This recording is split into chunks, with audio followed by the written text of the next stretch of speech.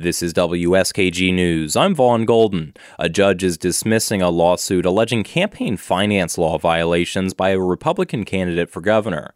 GOP gubernatorial hopeful Harry Wilson alleged that his fellow candidate, Congressman Lee Zeldin, improperly transferred funds to his campaign.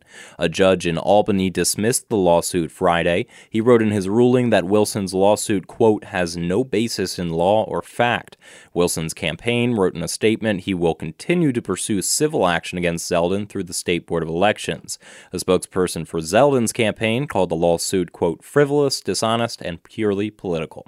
In Vestal, I'm Vaughn Golden, WSKG News.